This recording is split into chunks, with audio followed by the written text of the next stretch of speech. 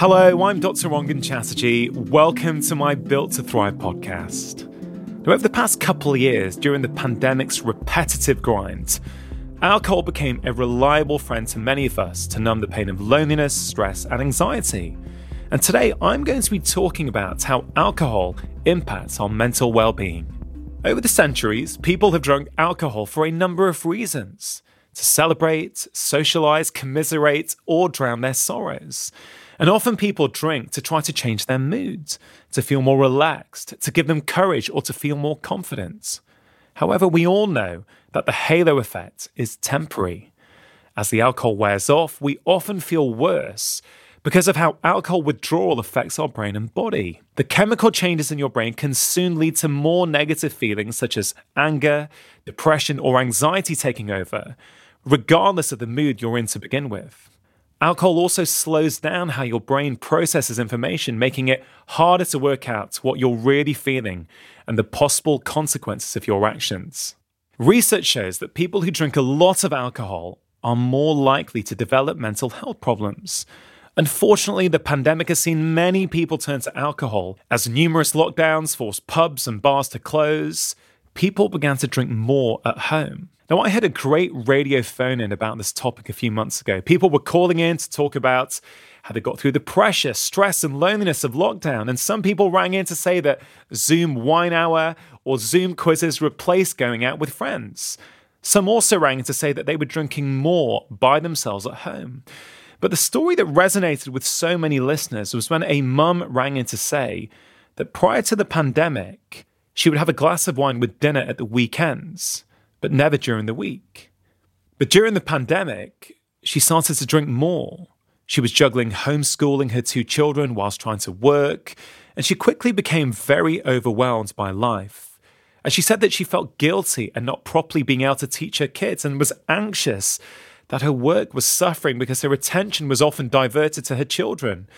She also became very resentful towards her husband, who would disappear upstairs every day at 8:30 in the morning to work a full day and appear back downstairs at 5:30 when his working day was over. She felt very isolated and began to become socially anxious too. All in all, she felt pretty low, and so the one thing she would look forward to was her daily gin and tonic. Then she'd have a glass of wine or two with dinner. Then she'd feel a bit more chilled and give less of a damn about what was going on. It was total escapism. And the truth is, this woman's experience is indicative of many people's lives.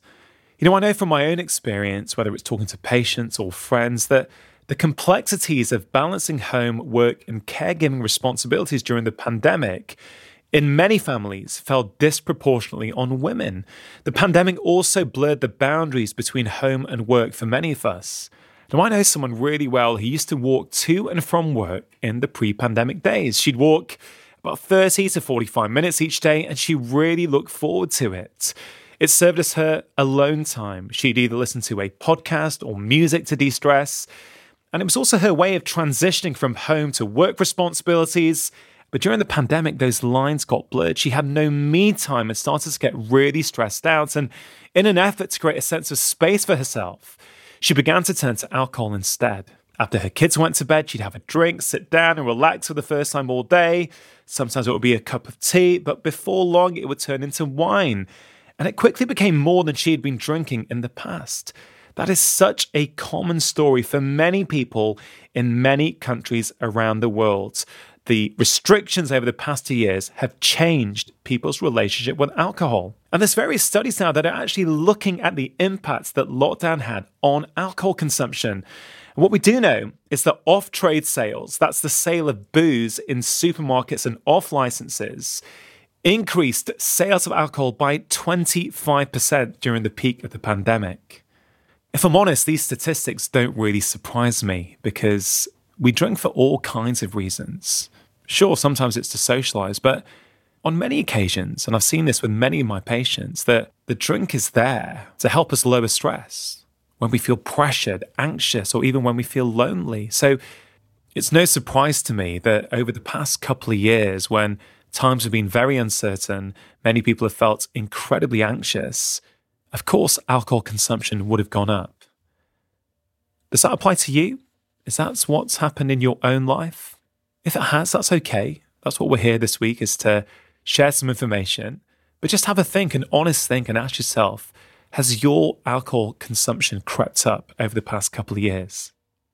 Now, in a recent study, researchers ran a test on 2 groups of mice. One group was fed a daily dose of alcohol for an entire month compared to the control group. Now, at the end of that month, the mice who were drinking alcohol daily were much more fearful and anxious, and their ability to handle stressful situations was significantly impaired. Even when the things that were stressing them out were removed, these mice still struggle to overcome their anxiety. And I think that beautifully illustrates the double-edged sword that exists with alcohol. You feel stressed, you feel lonely, yet consumption goes up. But then that consumption itself starts to change your brain and can make it even harder to manage that stress and anxiety in the first place. And this is a really common problem. I see so many people stuck in this vicious cycle. Alcohol is a depressant, and reducing how much you drink, for many of us, is a really simple way of helping our mental health and well-being.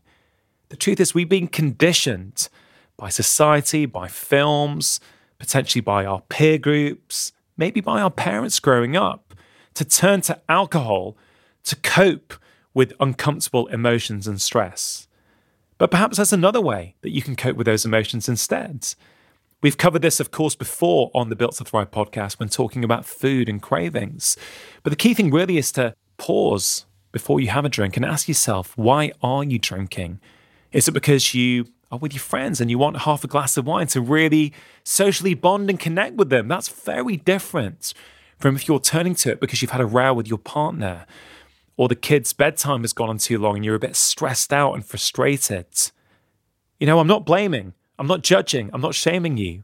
But if we're going to change our behavior, if we want to change our behavior, we've got to get good at being honest with ourselves. And it's a very simple question that you can ask yourself every time you're tempted to pick up a drink. Now, if it is stress or loneliness or anxiety that you're using alcohol for, there's all kinds of things that we could do. Instead, if you're lonely, you could call a friend, or you could call your mum or your dad or whoever you like chatting to. If you're feeling stressed, you could do a quick 5 or 10 minute workout or a 5 or 10 minute yoga sequence on YouTube, or you could try a meditation app. If you feel a bit undernourished and wound up, instead of turning to a glass or a bottle of wine, could you run yourself a bath and nourish yourself in that way instead? Some of these things are actually not as hard as we think they are. But a key thing I always teach my patients is that every behavior in your life serves a purpose. You will never change the behavior long term if you don't understand the reason it's there. I hope that's given you a bit of food for thought. That's all for today. And tomorrow I'll be looking at the impact that alcohol has on our sleep.